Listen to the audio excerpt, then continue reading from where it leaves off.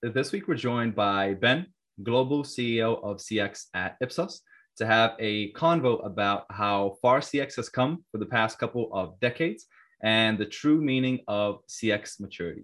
Ben, welcome to the show. Thanks, Lucas. Great to meet you. Thanks for the invite. No worries at all. Do you want to give a quick intro and maybe explain what a CEO of CX does? Yeah, so it's an interesting one because most of the time I get asked about would I like to buy customer experience services from different vendors, and I actually have to explain, no, that's what I do. It's a pain of my email inbox. So what my role is at Ipsos, we run 17 different types of businesses across Ipsos, right? So we do brand tracking, innovation. Don't worry, I'm not going to go through all 17 of them. And one of them is customer experience. And so I look after that service line in which we run in around 50 of the 90 Ipsos countries. So I look after and run the teams that from countries such as the US, our largest market, to smaller markets as far-flung as Ecuador, Thailand, Korea, South Africa, basically pretty global. And my role in that is to arrange and look after the go-to-market strategy, making sure our offer's up to date, and really driving our performance and execution with our clients. I love that. So we'll definitely get to unpick some of those regional differences there. I hope so. It's been a long time since I've been to any of them, so we'll see. get to practice your language as well. So yeah, let's jump into the Movember special. I'll call it. Yeah, you're doing a better job than I. I've just gone for the unkempt. I'm trying. It's the longest I've ever gone, so it's still going strong. So Ben, let's jump into my favorite part of the show, which is the customer experience pitch. So this is a part where I give you an imaginary CX scenario and you pitch your answer in 30 seconds. Ready? Okay, let's go for it. All right. Given that you head up CX for one of the biggest research organizations in the world, you've been given the one-of-a-kind opportunity to address the entire CX community in 30 seconds. From every customer service frontline rep to every chief customer officer, they're all looking up to you, and the stage is yours. Okay. So I believe that we are exceptionally lucky to be working in one, if not the most compelling areas in business today. CX is really where it's at. It is driving organizations. It's one of the top item agendas for every CEO at the moment. It's on a huge growth curve momentum. And the best bit is we're only at the tip of the iceberg. Right on the dot. You might have thought I'd rehearsed that, right? But almost. It's usually I usually look at the guest size, because some have actually rehearsed it, like they have a paper down and they're looking at it. You can tell by the amount of times I got my words jumbled that there was no rehearsal in that. Just all natural. Yeah. I love it. Yeah, Ben. I guess we can jump into you as a CX professional, because obviously you've been around the profession for a while, and I'm sure you've seen a lot of things and you've done a lot of things. I guess if you take a step back and you look at your overall career, like what's the one adjective you would use to describe yourself as a CX professional, and why? Well, that's a tough one. I think ambitious, which I don't want to use or come across in the wrong way there, but the ambition has to be that you're always wanting to do something better and different, and not just settle for the norm. And I think historically that's been a bit of a problem in the CX space, and only the last I'd say 5 years has the sector itself really accelerated from what it was to what it is now, and indeed what it will be. So I would stick on ambition, but a slightly different interpretation. Right. I guess looking at the whole timeline of things, how much would you say that your approach to CX has changed over decades? Oh, hugely. I mean, I can remember. So when I first started out in market research in 1997, I didn't start out in the CX space, or back then it would have been called satisfaction or something like that, right? So I remember I first started doing CX work when I moved to Malaysia in 2003. And back then, it was truly a KPI. It wasn't because I was in Asia. I think that was universal. And we were working on regional and global programs. And it was just a number. Collect a number, report a number, walk away, come back next time, and thank you very much. I remember one great example of that with one of the biggest companies in Malaysia. I won't name the sector because it might give it away. And we used every quarter, we present the results for the CX work, as we would call it now. Yep. You get maybe 10 people turn up to the presentation. In December, you'd get 60 people, no joke whatsoever. And you'd put up the first slide, and it would have their score, their satisfaction score this year versus last year. Yep. As soon as they saw that number, they leave the presentation like 45 out of the 60 people, because they just wanted it for their bonus, because they got bonused on it. And, you know, that's like not your highlight of your career when half the room empties after your first slide. But that's kind of what it used to be. And that was the struggle, right? It was seen as boring, dull KPI to beat people over the head with. Yeah. And obviously that's crazy, first of all, that example itself. But I mean, looking at it just from my point of view, you know, having been in CX for a few years now, obviously, the game has changed almost completely from the way that you described it. I guess maybe looking at it from that timeline point of view, I guess, what would you say was one of the biggest catalysts that's propelled CX to a bigger seat at the table? I no doubt the advent of technology and the impact, like, you know, it's had on many sectors and areas of our own life, be it business or personal, right? So it really started to impact, I think, the customer experience world from our company's perspective, and how we did work and how our clients started to gather customer feedback and take action on it. I really think it started to kick in kind of 2014, 2015. That was like the tipping point. And now we just seem to be, I guess, if you visualize the roller coaster, we're still on the speedy bit down rather than the slow climb up. So I think that's been a huge tipping point. And then the advent of data and what that means to companies and the access they can get to data, and you mix the feedback and the data that they hold, and then you got something super powerful. Yeah, no, that's very interesting. What particular technology would you say was one of the biggest catalysts?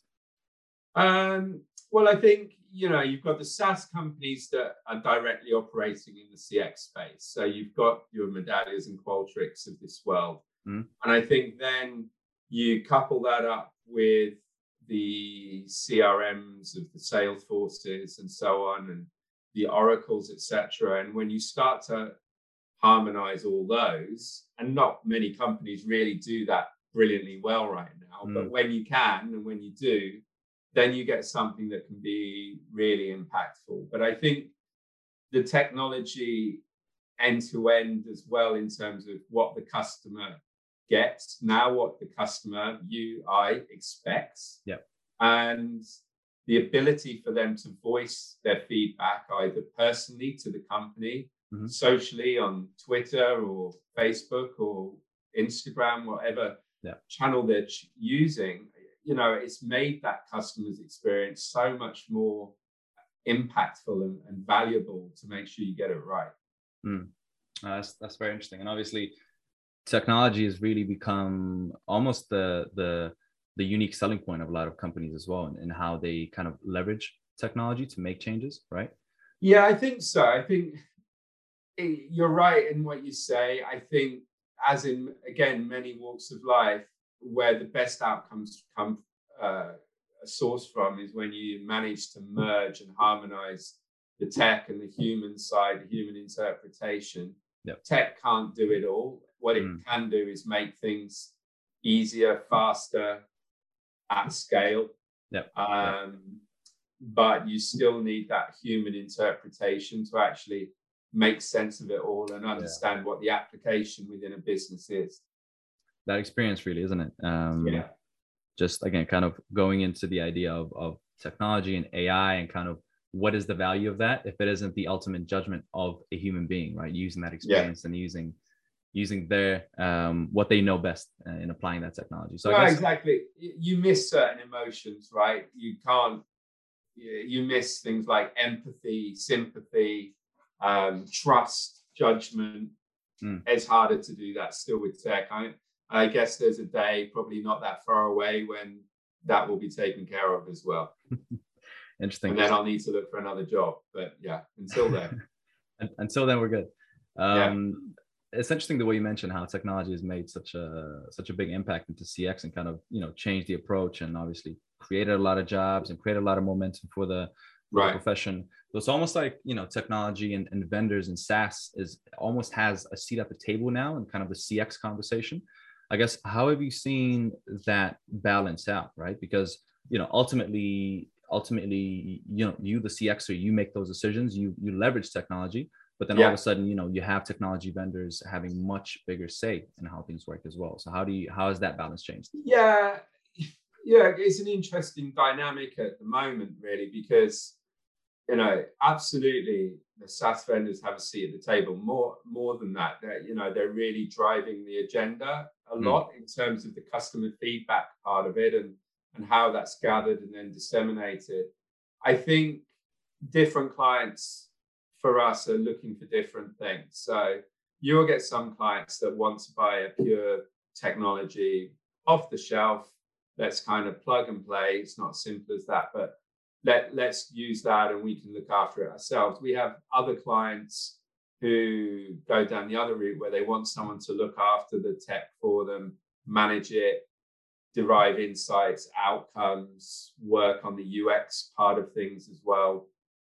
So it really varies the need request. I mean, again, I'll give you a really simple example. We had a client, this was in Colombia, that we were working with, and they decided they wanted to go down the tech only route. And about 6 months later, they came back to us and said, we bought this tech. The tech's great. There's nothing wrong with it, but we've no governance in our organization to make sure it's used in the right way. And they claimed 26 versions of an NPS question in their organization. I'm not sure how you can do 26 versions. I mean, that's like a quiz, right? But, it was crazy because what they did is they bought the license, they threw it out, and nobody really knew how to use it correctly. So you had all these different iterations and therefore inconsistencies in what was going on. So, technology is great, but it has to be used right and appropriately. Yeah. Right. That's so interesting.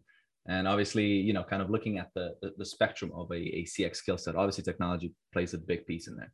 But as we mentioned already, technology vendors want to have a bigger seat at the table. They want to be able to lead kind of the direction that the profession is heading in. Yeah. And that's where you start seeing things like maturity models surfacing, for example, right? So, that's some of the things that you've seen, not only in CX, actually, just across the wider SaaS landscape. And, technology providers putting together maturity models to help companies. So I guess when it comes to maturity models and kind of, helping maybe theorize or put together frameworks for customers, what are some of the pitfalls that you've seen there from a technology standpoint? Well, I think maturity models are great, and I'm not going to knock that at all, because we've got our own at Ipsos. We have a maturity model, and we love doing that work, and it's really good at grounding clients where they are and where they aspire to be, and road mapping how they're going to get there. So I think maturity models definitely have a place. I think the danger is trying to force fit one model, the same model every time to different clients, right? And then you get into a very sticky situation. I was talking to a colleague in Hong Kong this morning, actually, who's just completed doing one for a client out there. And he said, look, I took our framework and I kind of flipped it on its head, approached it in a different way, still used the framework overall, but didn't collect the info and report it in the same way. Part of me is like tearing my hair out and saying, there's another maturity model just been created. But on the other hand, you can't just approach every scenario with the same kind of level of detail and expect the client to respond and say, yeah, we want to do it exactly that way in Hong Kong, the same way they did it in the UAE. Yeah. Yep. Interesting. So I guess in that Hong Kong example, was it that they chose to report it differently based on how the organization is structured? That actually what they did is in our model, we have a quantitative framework where we have a set of questions to ask key stakeholders in the organization, and you get scores across various different metrics. He said, no, we don't want to do that. We're just going to do some qualitative, unstructured interviews, basically have a conversation like you and I are having now, and talk about customer experience in the organization. And he felt with that client, that was a much better way to go about things. We also do that normally, but he just bins the whole measurement part of it. Yeah. So, great. It worked for them, and no problem for that. But that's what I mean. I think different approaches culturally sometimes makes a difference as well. You're going to get better feedback from that open dialogue. Interesting. So obviously, when designing maturity models, taking into consideration some of those cultural nuances, regional nuances, company specific things as well. So that's interesting. I love that Hong Kong example as well. Any kind of other standout examples that you've had from how maturity differs across regions? If I link it to benchmarks as well, because a similar kind of question, I explain why. You get a lot of companies all over the world, not one particular country or region, that are very, very concerned about how they benchmark versus others. And the same happens with maturity models. And, what's good and works in, Indonesia, what you benchmark yourself, what you compare yourself with, shouldn't be the same as what you do in Mexico, right? It just, it's comparing apples and oranges. So I think with all of these things like maturity models, and to be honest, any of the advisory work that we do, something we always say is we give you the framework, we have the service, we have the solution, but you don't stick to it 100%. You have to take into the local nuances. That's one of the things I love about my job, is that because we have that geographic spread, working with so many different markets and types of clients, each one's unique and different, and being locally represented in those markets is huge for us. Me in the UK, I can't understand what's going on the ground in Indonesia and Jakarta, right? Yep. But that's, it is a bit of a science, and that's kind of what I like, in the sense that it's evolving so much that, you do get some of these very niche models, but it's also a matter of instinct as well, isn't it? When you are responsible for CX regionally, the reason I ask this is because, so I know that you've been a judge, a CX judge at International CX Awards. So I'm kind of curious how, from your point of view, how you judge the maturity of someone's approach to CX, because you get applicants from all over the world, and all of them design CX in their own uniquely different ways, if you know what I mean. Yeah, absolutely right. And the ability that they have to do something, we've spoken a lot about technology, but there might be limiting factors in the geography they're in, right? So you have to try and take into account what's appropriate and relevant within their market, and to say, well, look, they could have done this, but they didn't do that. And so when judging at those international, it was my first time last week doing that on the international awards. It's kind of tough, right? You had entrants there from Turkey, Saudi, where else do we have? Europe, so in Russia. And it's very, very different in terms of the expectations. But what's an amazing achievement for one organization might seem very little to another, but actually the hurdles, the challenges overcome can be quite impressive.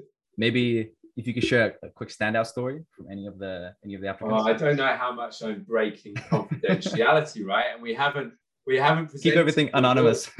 We haven't presented the awards yet. So, but no, so for example, one entrant was specifically about their website that they built, because I judged a category called digital transformation. And it was really impressive, the website. that they built. Yeah, I mean, to help with their customers and the processes they had to go through. So there's no doubt it was a really impressive achievement, some of the barriers that they'd overcome. Another entrant was a lot simpler than that. And it was just about how they could reduce submission time of paperwork, right?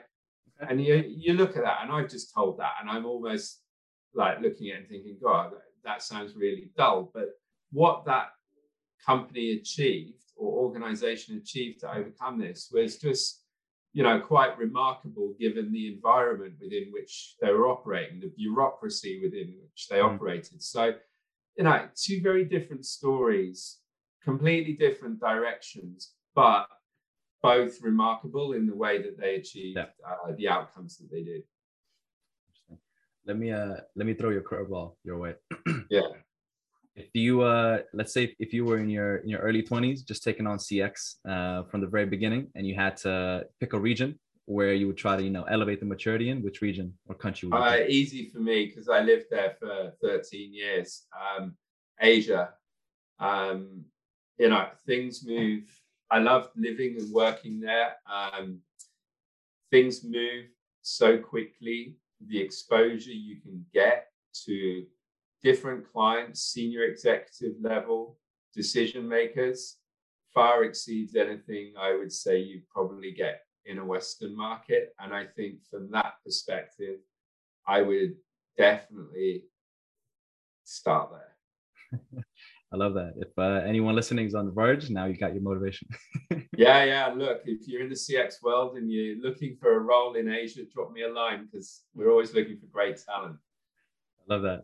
All right, Ben. So let's jump into the quick fire 5-question round, where I'll give you 5 questions and answer as quickly as you can. Okay. If you were to play sports for a living, what would you play? Golf. Not because I'm good at it, but because the places you could get to go and play are beautiful. You can play it for a long time. So, I'd love to play rugby, but you have to retire at 34, 35, right? So for me, golf, it's got longevity of career. Love it.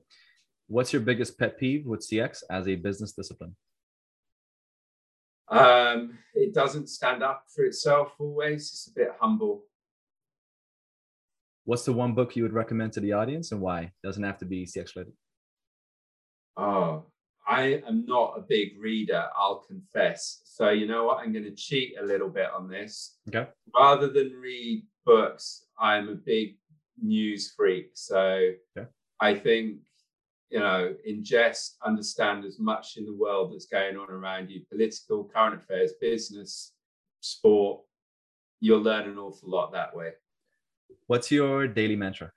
I don't have one, but if I was going to have one, it would be keep going. As an individual, I'm somebody that sometimes looks at things and thinks this is going to be a real tough gig. So, I think perseverance, it's not the most exciting mantra, but if you've got an idea, you can apply it to a lot of things. If you've got an idea, a belief, a way of working, something that you think's going to work, keep trying with it. Have faith in it.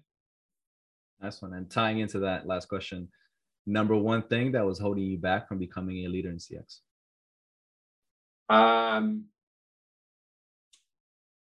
I think, again, it would be a little bit too humble and not appreciating the size and scope and scale that CX has now become. If you'd have said to me back in, let's say, 2010, where's this going to go? I'd never have believed where it is now. I wish I'd have taken the plunge quicker, faster, harder. I love that. We'll keep that as a motivational takeaway for the episode. All right, listen, Ben, thanks so much for joining the show. No problem. Thanks, Luke. And to everyone else, thank you for tuning into this week's episode. If you like what you heard, you can find us on LinkedIn, sharing CX insights from our various guests and building a CX community, one episode at a time. Peace.